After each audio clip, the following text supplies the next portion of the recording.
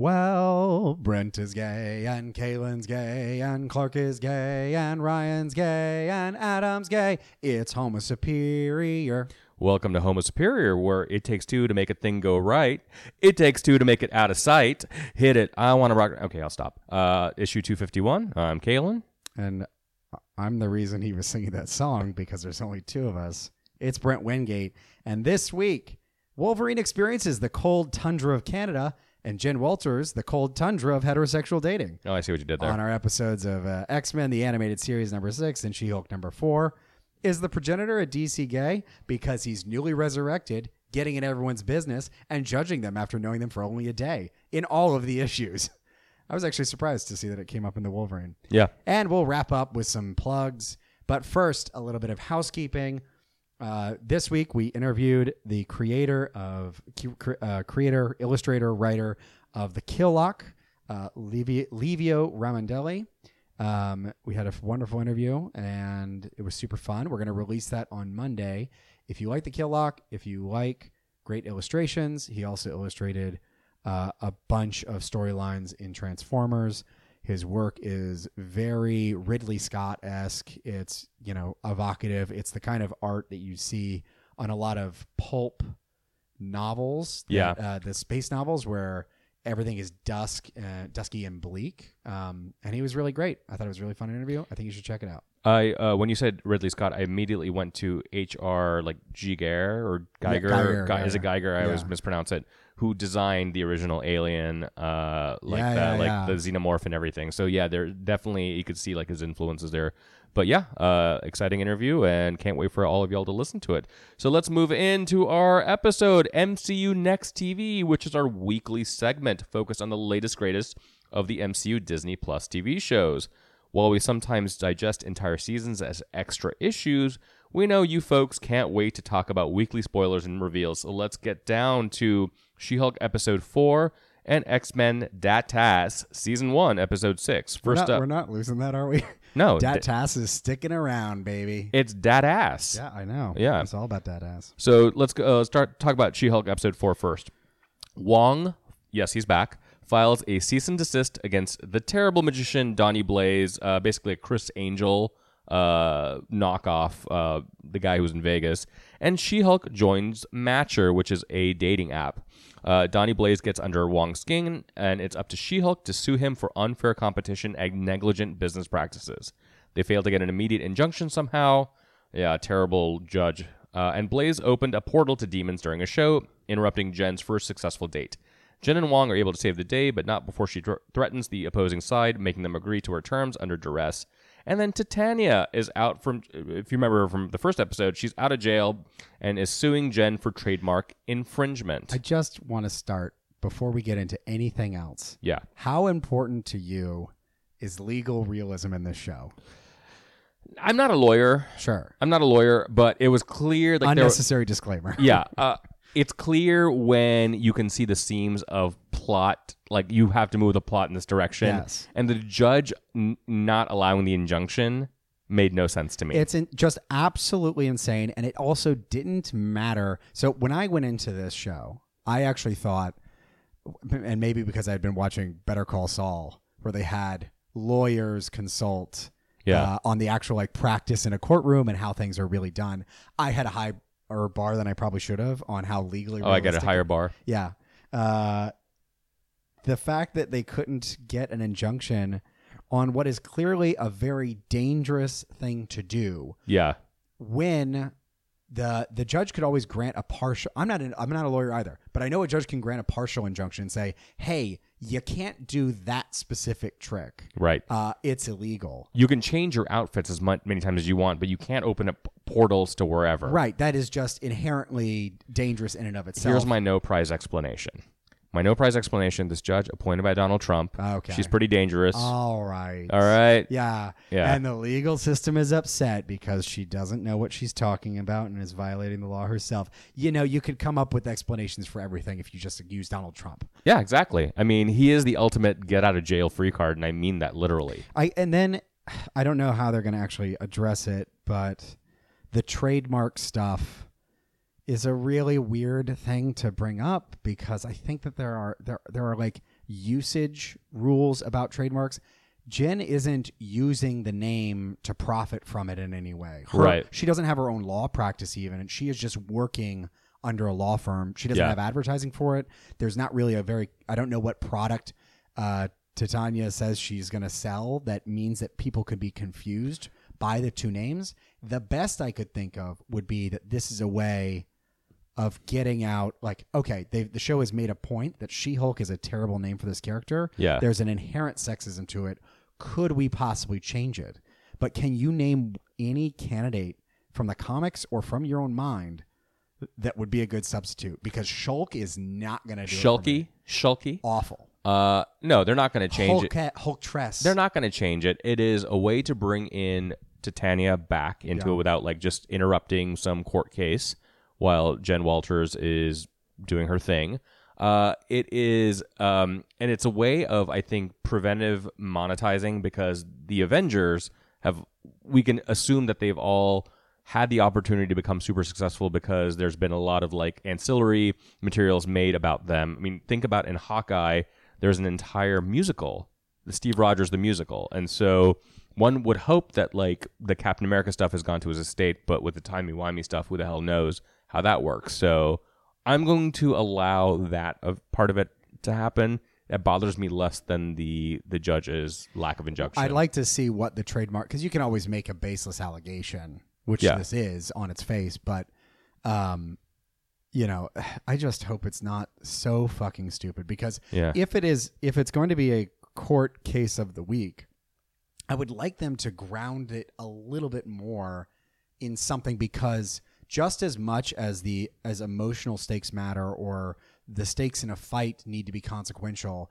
if you're hinging any of your action based off of stupid rulings or things that are so patently ridiculous that the entire magician's law team starts pulling out handkerchiefs and stuff, it becomes pointless trying to think about her career as an attorney. What are the stakes for her to like keep that rather than just become a hero if it's so ridiculous that nothing matters? You know what's less realistic in my mind? It's the fact that it's taken Wong 15 years to watch The Sopranos. I actually believe that the most. Because he's the Sorcerer Supreme and he's been in Tibet. I don't know. Maybe it just like wasn't on his radar, and then he finally got around to it. He's 5 seasons deep already, so maybe he's just like repicking it back up. The funniest thing is, okay, Soprano spoilers for all of you, but the show spoiled it as well, is when you hear the music, he's listening to it, you see him pause, and it's the episode is like airport parking lot or whatever it's called. Yeah, I can't remember that. And I was like, oh, that's the one that Adriana was killed in. And then like Megan Madison King with 2 N's, 1 Y, and it's not where you think it is. Comes in, oh, that's where Adriana got killed. And he's like, are you fucking really? Well, as far as motivators for trying to kill someone or stop them from doing anything in their life, spoiling something that you really wanted to see, I can kind of get. Yeah. What did you think of Madison as a character in general? Isn't it Madison or Megan? No, it's Madison. It was Madison? Yeah. Okay. Because she spells it in the episode. Oh. It's like Madison, Madisynn King. Yeah. I enjoyed her. She reminds me of some of our friends, actually. Yeah, for sure. And I was like, just her vocal fry. And how did she get a martini glass into an abandoned theater where magic shows are still being performed? I'm assuming this is Vegas. Okay. I guess they allow that? Oh, yeah, in Vegas? Oh, yeah. Martini glasses? Really? The most spillable? Okay. Yeah, it's Vegas. Everything goes there, baby. I feel like they would have had Vegas, baby. Something. But also that they let her... Okay, so when they ask people to testify, they will say, have you consumed any alcohol or drugs in the past 24 hours? Yeah. She literally came from a party, is currently drunk. I don't know how they let her testify. I don't understand that. I don't think of this as a legal show, even though it's She-Hulk attorney at law. Yeah. We just kind of have to let that go in the same way we kind of have to let go that the CGI is still a little wonky. Okay, so it's so charming. Can you copyright magic? can you copyright? I think you copyright a spell. You can copyright. You can copyright magic tricks, as Jen points out. You can copyright a card trick. Yeah. And there's very special ways I think that the courts, parse those kinds of things out because they're I actually don't think you copyright those. I think they're technically trademarked kind of trade secrets. So someone could do your same trick, but they can't use your method to do it. Right. But can you copyright magic is like, can you copyright fashion?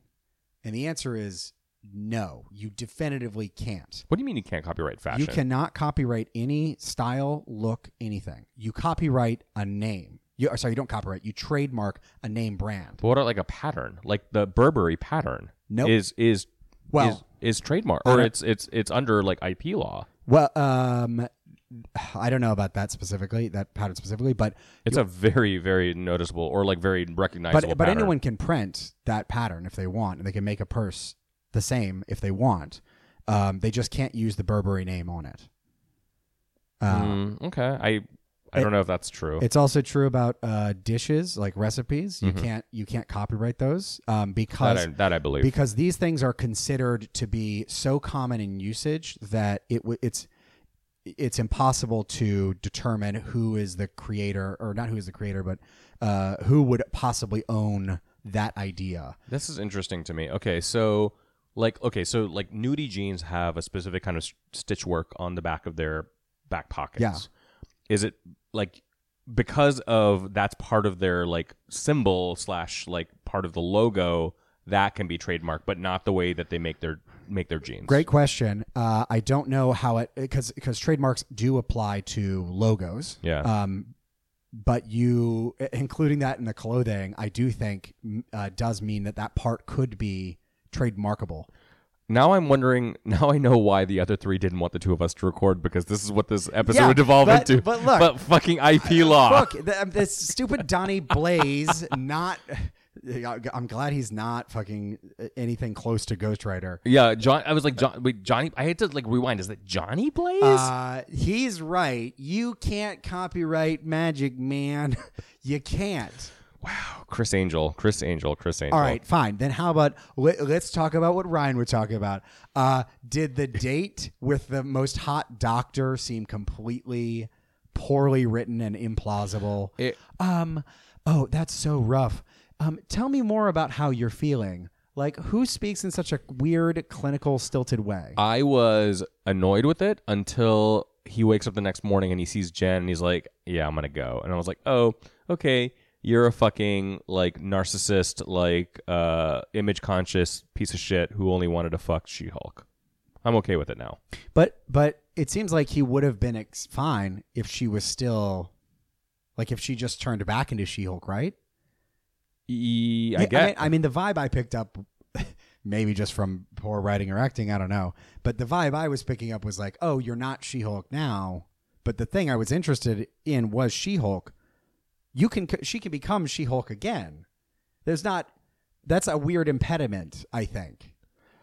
Yeah, but I don't know. if I was dating a person and I really liked it when they wore button-up shirts, but they changed into a t-shirt one day and I'm like a little bit disappointed, they can still change into button-up shirts. I could still have that. That's a weird analogy, dude. Is it? This episode's got me riled. It's every episode has you riled, baby. I'm also doing baby a lot, and I think it's Adam's influence. I don't know what that is. I don't like it. I don't like it either. You think you don't like it? I don't like it. Well, the thing that's funny is now that's going to be one of those things that you said it ironically a few times, and now it's actually going to become part of your vernacular.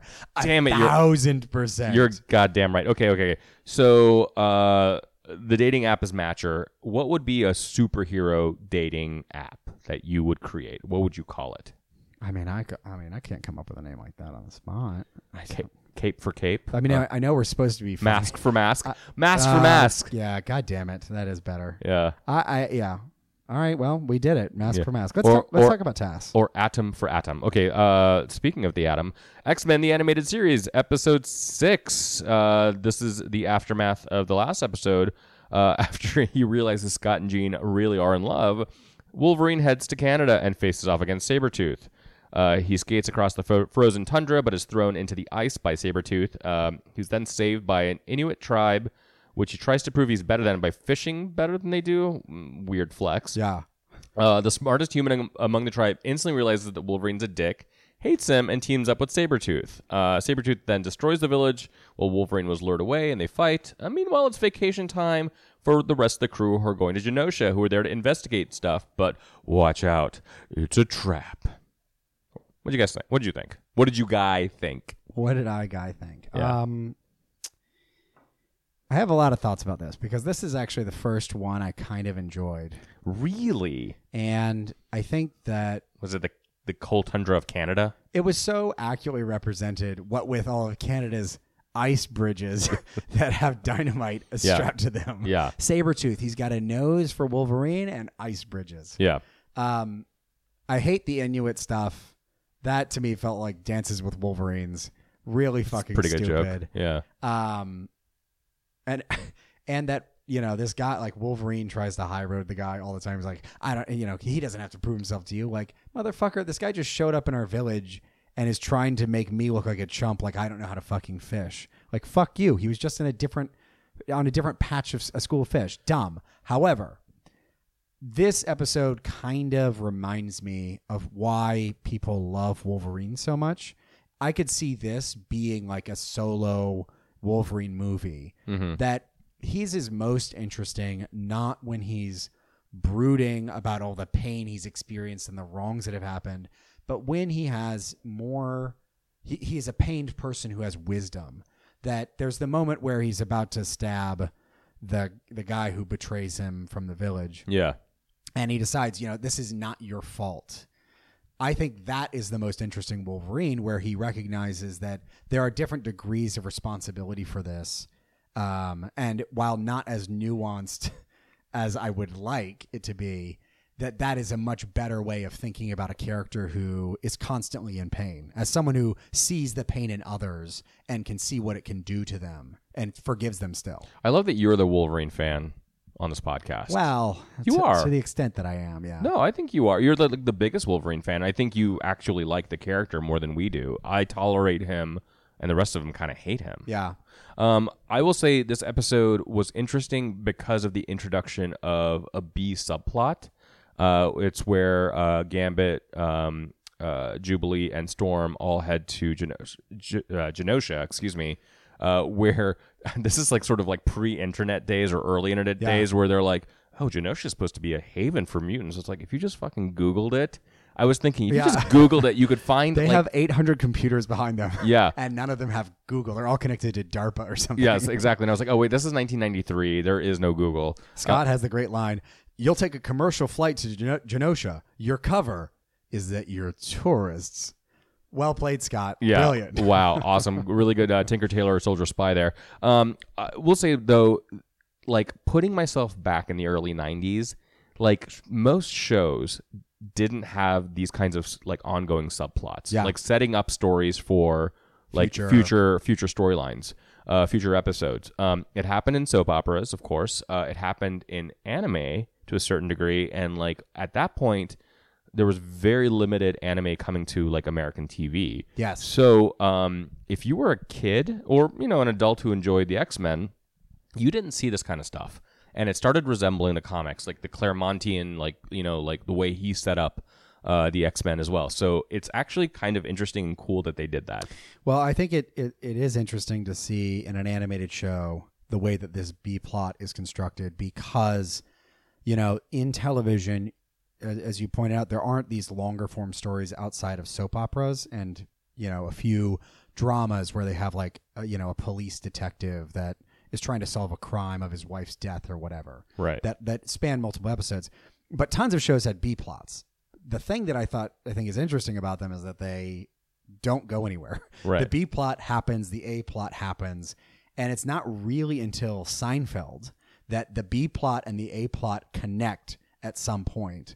And I think that Seinfeld hasn't been around long enough, and this show's production had to have been started like in 90, right? 91-ish. Yeah. In order for that kind of structural synergy to start to be noticed by the industry. Like, I wish there was something like a narrative element or anything that connected these two stories, but it is completely unrelated. Yeah, absolutely. It is, but that's how the comics work too. It's like, oh, Wolverine's off doing his own thing. Let's see what Gambit, Storm, and Jubilee are doing. Anything else on Badass? I mean, except for the nonsense of like people being absolutely creepy in front of your face. Like, oh yes, you're going to enjoy this room. It's going to be the thrill of your life. And the guy is like jizzing in his pants. I know, he's like leering over his computer. It's like, ugh. And they're like, yeah, take us to our rooms. It's like, I hope I have a bidet. Sure, love it. Yeah. All right, let's move on to them issues. Oh my God, our issues. We have so many of them. The issues. It's our weekly recap of all things X. This week, we've got Axe, Death to Mutants number 2, Immortal X-Men. It says Immoral X-Men number 6. They're not very moral. And this is where Nightcrawler gets plugged. I wish. Marauders number 6, New Mutants number 29, Wolverine number 24, and X-Men and Moon Girl number 1. All right. So there's a bunch of overlap over here, so we might jump between stuff. Yeah. But in Axe, Death to Mutants, Crow and Emma Frost kind of join. Like Kieran Gillen and Guy Villanova, by the way. Sorry, thank you. Yeah. Just jump in and throw those in for me. Yeah. Crow and Emma Frost start to join forces. They have a little bit of fun back and forth. The Celestial, the progenitor, starts judging some Eternals and makes it clear that the Earth Machine that has been kind of narrating this story all along is going to get judged too. Cersei and Jack of Knives break Eros out of jail, and then once again, Mimitar coming through with my favorite fucking storyline, their own personal development. Apparently, Mimitar wants to write poetry with a woman named Sally, and everything is so fucking sad about it. In Immortal X-Men number 6, written by Kieran Gillen and Lucas Wernick, the Celestial is just judging everyone left and right. This time, it's members of the Quiet Council, including Emma, who failed, Destiny, who failed, Kate Pride, who Kate Bishop passes, Exodus passes, and Shaw fails. But then Shaw summons, has a conversation with Eros and summons Mother Righteous. Whoa, I was shocked by that. Yep. In Marauders number 6, we have a kind of anthology, by Steve Orlando and art by Andrea Brocardo. It's kind of an anthology episode where each of the team of the Marauders are working with the empath, telepath, psychologist, Birdie, as they want to relay how the judgment affected them. Although, interestingly, I don't think we saw the results of any of those judgments, did we? No. Everyone basically said, fuck you, judgers. Yeah. In Wolverine number 24, in a surprise move, Benjamin Percy and Federico Vincentini. Thank you. We got an old storyline comeback that I was not fucking expecting at all. I loved it. In Ten of Swords, Wolverine and Solemn, his competitor in the Ten of Swords competition, ended up ruining a wedding in hell, murdering the groom of the wedding, and stealing the Muramasa swords from the wedding party. And the Hell Bride vowed to get destruction, and now she's back to get destruction. Meanwhile, Wolverine and Solemn are going to try and kill the Celestial, and the Celestial is going to judge the Hell Bride if she's successful or not at her fucking mission. Yeah. A lot of stuff happens in this overlapping kind of stuff with Judgment Day, and I'm still really enjoying it. I really did like the conversation between Crow and Emma Frost a lot. I knew that was coming because we had seen that in an issue last week, but to see like just their like kind of like quasi flirting, quasi like it's a psychosexual flirting. Yeah, and I'm like, okay, I can see this. It's good. And you know, normally like when like a story like this like kind of goes to the quote unquote normies, as Clark would say, I get really annoyed. But I'm really enjoying all like the human aspect of this, and the Mimitar, the woman who's like writing on it, I thought was really well done. I don't know why it keeps getting included, and yet like in a lesser story you wouldn't have this, which is some super powerful monster that's just supposed to fight our heroes that you're just witnessing the, for lack of a better phrase, humanity of that character. That this is a teenager in Eternals terms that has only been around, walking around like for a few months, that hasn't studied, hasn't learned about any of the things that like Cersei and Icarus have got to learn about, and is delighted by humanity itself. Yeah. I also liked, I think it was in this issue, and I read them all really quickly, so forgive me if I get it wrong. But when, I think it's the Mimitar says that, like her grandmother or mother said, like, you only have one life to live. Yeah. So do like live the best life you can. But it's not true for mutants or Eternals, and that's really unfair. Yes. And that is such a wonderful human moment. I was like, oh, fuck. Like, this storyline is getting better than I even originally anticipated. So there's a moment with the Mimitar where it thinks, I would really like to be writing poetry. Mm-hmm. And that is the thing that I know that if I was judged for it, I would fail the amount of poetry. But what I'm going to be judged for I'm sorry, I didn't mean the Mimitar. I meant the girl that he was talking to. Yeah, Sally. Yeah. The Memotar, I don't know how to pronounce it. But, Mimitar, yeah. The Mimitar says, I know that I won't be judged for my poetry. I hope it's based on the quality that I'm burning these people. You're like, God, that's so sad. Yeah. Because I'm sure that if you're reading T.S. Eliot, you're going to recognize the horrors of war and what you're doing, and that you're kind of like burying your head down because you're instructed to do so.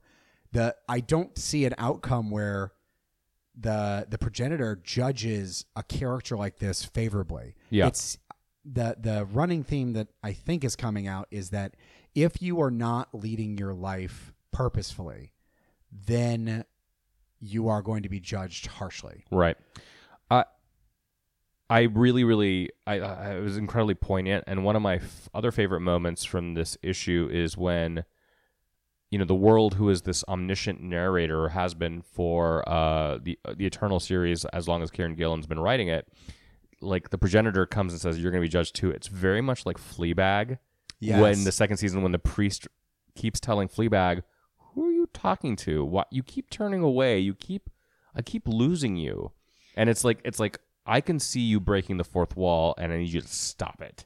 Yeah, I think that when this issue started, the second I saw the text from the Earth Machine, I thought, oh wait, that looks like the way that the progenitor speaks. Oh, he is going to face judgment or bring judgment on this being. There was one Kieran Gillenism that like made me kind of haha, but also roll my eyes a little bit when they were talking about like Iceland being wiped out, Reykjavik being wiped out, and they're like, no more Sigur Rós albums. I was like, you fucking seriously hipster motherfucker. All right. Okay. So Immortal. Wait, I actually had a question. Yeah. So the Celestial appears to Crow and all the deviants simultaneously. Yeah. Judges them favorably because through no promise of the mutants, the deviants showed up to defend them because they saw them as one of their own. Yeah.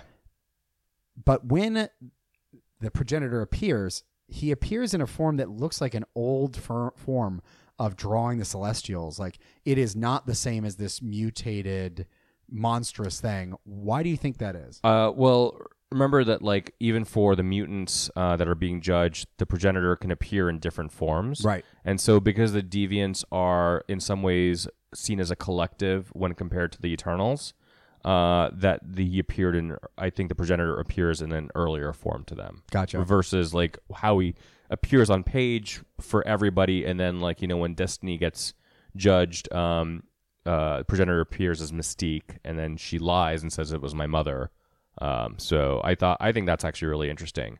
I really love Immortal X-Men, or as you would call it, Immoral X-Men. I didn't write it. So don't blame me. Wow. I actually added a T to Immortal X-Men, so not enough T's though. Wow. Spill that tea, sis. What did you think of the Shaw being the narrator of this issue? Because there's a different Quiet Council member for every issue. I think that the Immortal X-Men is becoming one of my favorites. Yeah. Because there's the distinctive voices that I really want to hear, and I'm glad that we got to see more of Shaw's backstory and how he views himself. I'm sure you've read a ton of Shaw stuff, but for me, it's a bit obscured.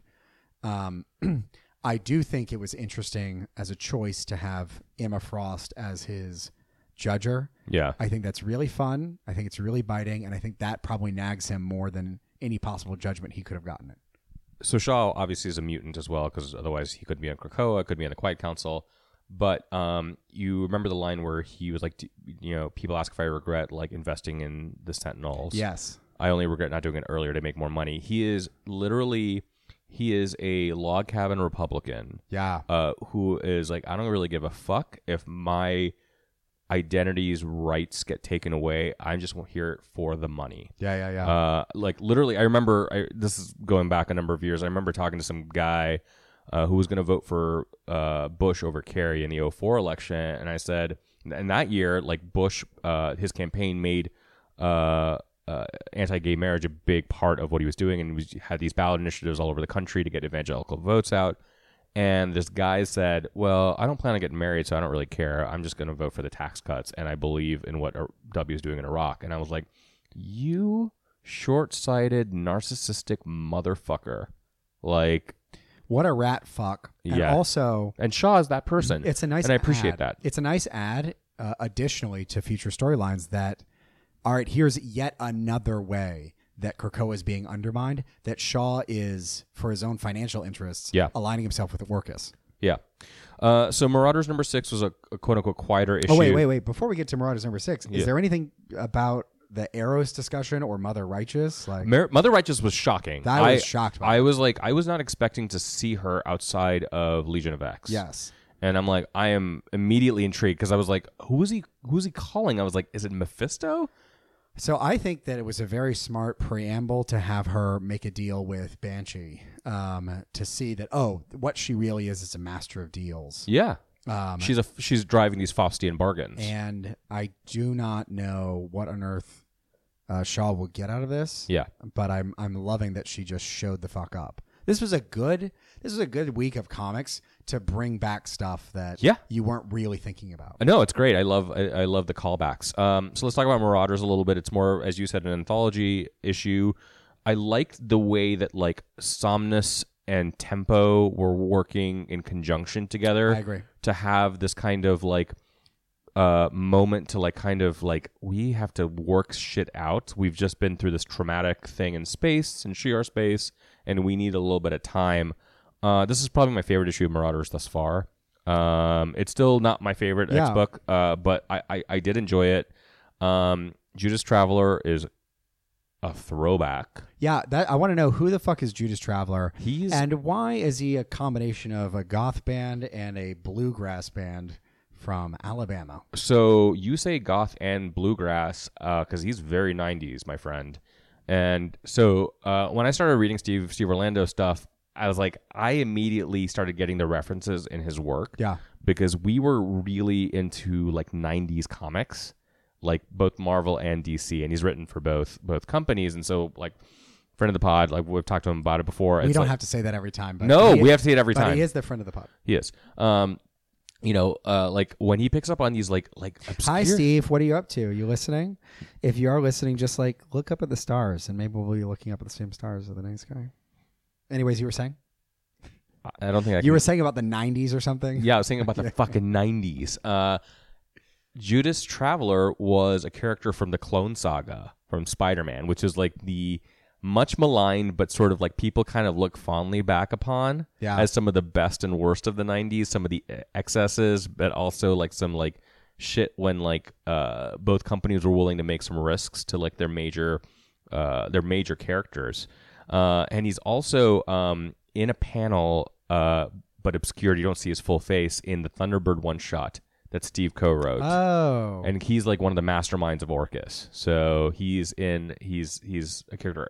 He's in that as well. So it definitely feels like a character that you see and think, I bet this is scary for some people. but I don't know. It'd be like if everyone was warning me about Candyman. Yeah. And then Candyman shows up and I'm like, oh, I bet he terrifies someone. I mean, it's scary if you're really scared by deep cuts, which I sometimes am. Look, the more I read Somnus, the more I love him. Steve Orlando talked in a panel about how he views this character as being a way to pay tribute and reflect on some of the part of the generation of gays that were kind of lost to the bigotry of society, and in particular AIDS. And I think that's such a fun way of including queerness into the story of Judgment, that you had a character who was closeted, or who remained closeted throughout his life, died, was resurrected under the Krakoan protocols, and now is being judged for the quality of the life that he is leading. Yeah. These several weeks.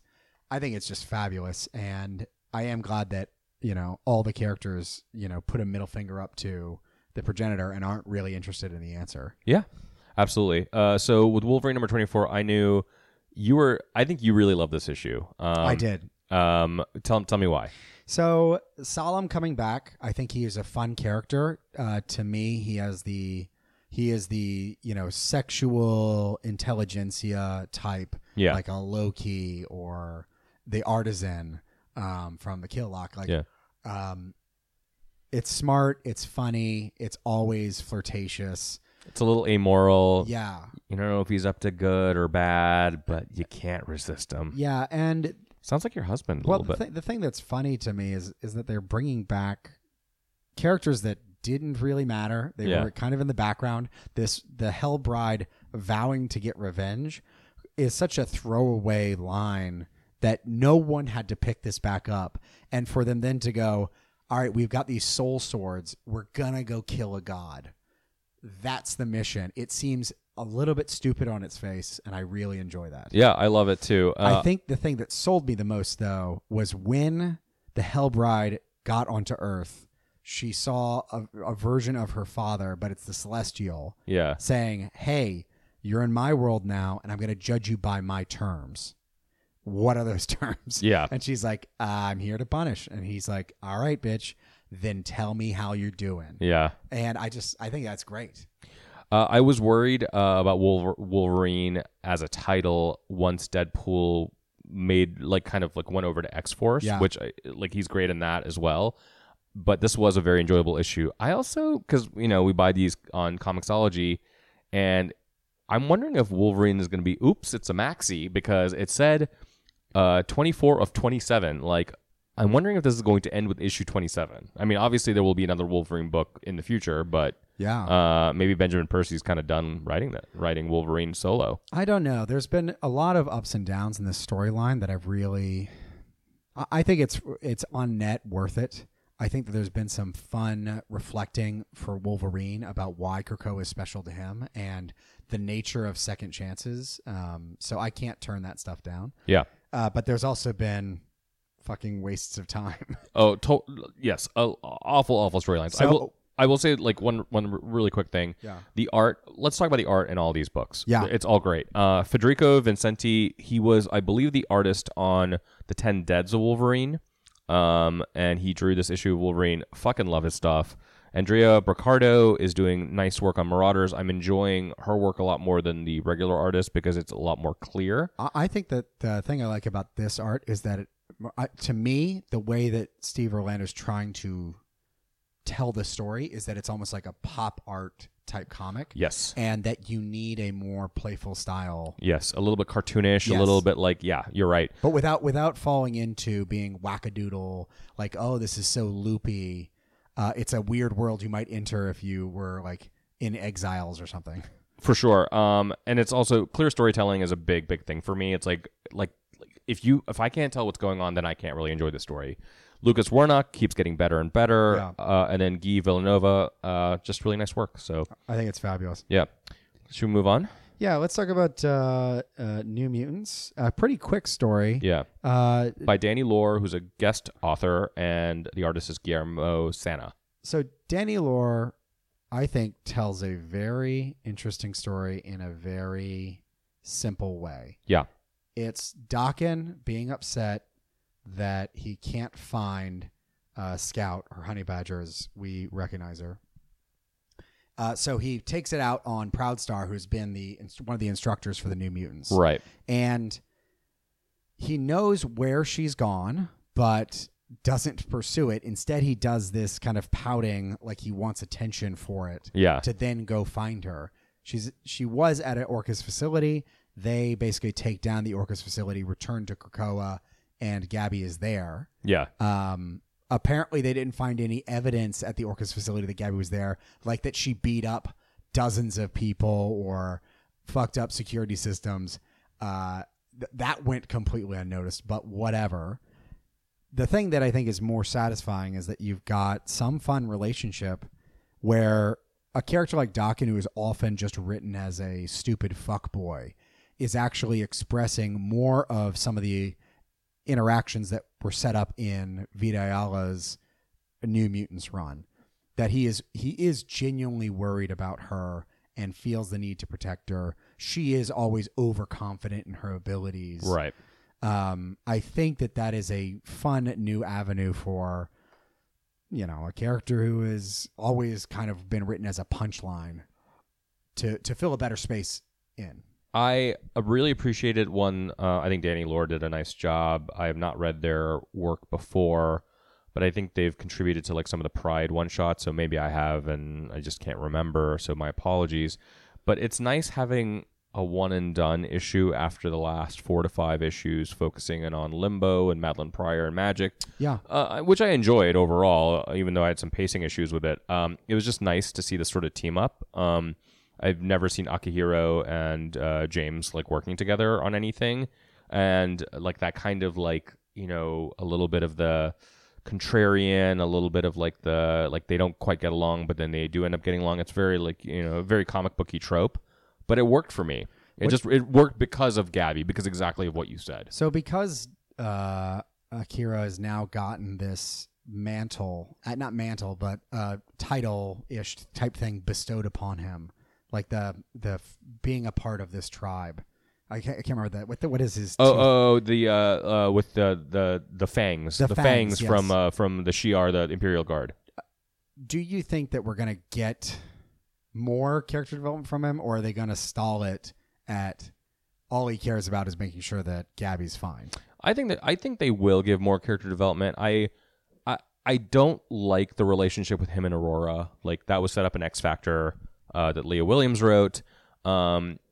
It's clearly Steve is like, having that in Marauders, and there's like kind of a bizarre love triangle with Somnus there, only because they had hooked up before, and I don't think they're still fucking, but maybe they are in soft panel. If so, that'd be great. I do like his redemptive arc, in the same way I don't like Kid Omega's that they were doing, like Benjamin Percy was doing in X-Force. I think making Akihiro like less amoral makes a lot more sense to me. Yeah. I just don't want him defined by like a romantic relationship, which I feel like the Aurora stuff is very much part of that. Do you want to talk about Moon Girl and the X-Men? I mean, sure. Yeah. It's written by Mohel Mashihigo and David Cutler. Oh, sorry. It's written by Mohel Mashihigo. Mashigo. Yeah. And illustrated by David Cutler and Marika Cresta. So Moon Girl teams up with Havoc and Wolverine to infiltrate Counter-Earth and save Devil Dinosaur and retrieve Logan's blood. There's not a lot of extra... Not a lot there. Stuff that was connected to any of the things that we've talked about so far, so it's a little bit of a left field. But I will say, like Scientists on Earth, I don't think I've ever heard of Counter-Earth. So Counter-Earth, it's like the High Evolutionaries thing. High Evolutionary was featured in Jonathan Hickman's Avengers, if you recall that. Yeah. It's just one of those dumb things that happens in comics. I've heard in among like alien conspiracy theorist circles of like a hidden planet that's on the opposite side of Earth. The problem is that it would crash into other planets eventually. Because of the orbit, So it doesn't make sense at all. But I did not know that was a thing in the comics. And also, I was a little bit weirded out. So Moon Girl's the smartest. Yes. When did this happen? I'm happy for her. I guess I just didn't know. Just go with it. Is it just a thing that like any writer will say like their own character is the smartest? Yeah, a little bit, yeah. Fuck everyone who came before. So this is a great comic that I would give to a friend of mine whose kid is really getting interested in comics. I do think that feel came through, that it's like, oh, this comic might not be for me, but I can understand how it might be a good entry point for someone who's I think for like somebody who's like sort of between 8 and 11 years old, 12 years old, I think this would be a really fun comic. It's like, oh, you might recognize Moon Girl because of like the Scholastic deal. Wolverine is obviously very recognizable. Havoc a little bit less so, but like this is a great like one shot. I know it's part of a series of one shots that Moon Girl did, so there was probably some stuff that we didn't pick up on from a through line for the story. But this isn't for me. But I think it was competently done, and it had some nice art. I did like the art a lot. Yeah. All right, let's get into some plugs. Yeah. It's a plug me daddy. Wait, no, I didn't do the Ryan thing. You got to do the Ryan thing. Wow. Listeners, this is the saddest display. All right, it's a plug me daddy. Okay, that's creepy because you sound like the girl from Hereditary when she does that. A seamless transition. Uh-huh. As always, we like to wrap up with a little something we call Plug Me Daddy, where we each, or both of us, get a chance to quickly highlight something that we've read, seen, heard, or experienced and wanted to share with you, our proud little homos. Kaylin, what do you get to plug? So I recently went to see 3,000 Years of Longing, which is a movie directed by George Miller, who did the Mad Max movies, including Fury Road, starring Tilda Swinton of Tilda Swinton fame. You might have heard of her. You might have heard of she might have been David Bowie. Yeah, famous alien Tilda Swinton, and Idris Elba, one of the sexiest man alive. Before you get into it, yeah, I said my friend went and saw 3,000 Years of Solitude. Yeah, and they're like, oh, you mean no, wait, it's not 3,000 Years of Solitude. What's the name of it? It's 3,000 Years of Longing. 3,000 Years of Longing. They said it's 3,000 Years of Solitude. I'm like, no, it's 3,000 Years of Longing. Yeah. And then it's starring Tilda Swinton and Idris Elba, and they go, oh, no, I think it's actually... Am I the friend in this? I think that it's actually starring Denzel Washington. And I go, no, it's not. It's Idris Elba. And they go... They try to correct me on both things. Is this like a Mandela effect? I don't know why I'm telling a story where I came out the victor, but I was fucking annoyed by it. Okay, so more importantly, the movie is absolutely fantastic. It is probably one of the best movies I've seen all year. It's gotten some mixed reviews, and I can see why. But first of all, I just love George Miller as a director. I think he knows how to tell a story really well, and it's a story about a woman who finds a bottle and there's a genie in it. So, very Aladdin in that sense. The three wishes, all that stuff's there. And it's a conversation between these two people, these two entities, really. And he kind of goes into his like backstory, and it's just so beautifully told. I was transfixed the entire time. I absolutely, absolutely love this movie. And the two of them have so much chemistry together. It's really good. Do you think it is a movie that one must see in theaters like Dune, or is it something that you could wait to watch at home? I think you could wait, but I mean, it's visually stunning. Like, I'm glad I saw it in the theater. It made me very happy. My plug is for a technique of making pancakes. So, you like pancakes, right? Yeah, they're fine. Everyone does, but they're stupid. I prefer waffles. Third fucking tier. Yeah, French toast, waffles, pancakes. Whoa. You think waffles are better than French toast? Waffles are so much better than French toast. Oh yeah, maybe you're right. Waffles are more annoying. They're more difficult. You have to have a stupid fucking waffle maker. Yeah. So I agree. Convenience, a waffle is not. Yeah. Convenient, a waffle is not. But French toast is definitely better than fucking dumb pancakes. Oh, agreed. I agree with you. They just fall apart and get mealy and sandy. Soggy and just ugh. Dumb. Yeah. But... Okay, tell me about your technique. But they're cheap. And I'm lazy sometimes and don't want to bother getting the proportions right for a French toast. Yeah. So I'll make pancakes. And pancakes have a little bit more flexibility when it comes to ingredients you can add. Yeah. Here's the thing I learned. America's Test Kitchen... has a great recipe for pancakes, but their advice is when you're mixing your wets with your dries, you don't overmix it. Don't stir it until all the lumps are gone. Don't worry about that. It's not going to matter in the final outcome. Okay. And what you'll end up doing is making glutinous fibers that mean your pancake doesn't get fluffy and light. So if it's still a little bit lumpy, it's okay. Because when you put it on the pan, it'll smooth out. It'll and get dissolve those flour clusters. Hey, Brent, why don't you make me some fucking pancakes? I'm not going to make you pancakes. I'm not going to make anyone pancakes. I make my husband pancakes because he likes them. But again, they're stupid. Well, on that note, yeah, that's been our episode. All right. Don't forget to rate and review us if you like us or whatever. Who cares? Send us a nude pic on Twitter. That's what we're taking now. Yeah, that's perfect. Hey, if you like this podcast, you just send a whole pic right our way. We've got an interview, a Creator Crush interview with Livio Ramondelli that's coming out Monday. Please check that out if you like interviews or The Kill Lock. We've been Homo Superior Podcast. You can find us on Twitter at Homo Superior X, Instagram at Homo Superior Podcast, where we've got a bunch of original memes that Adam created, most of which we rejected because they were too sexual. Really inappropriate. We've been Homo Superior. Thanks for listening to Superior Brass. Bye, little homos.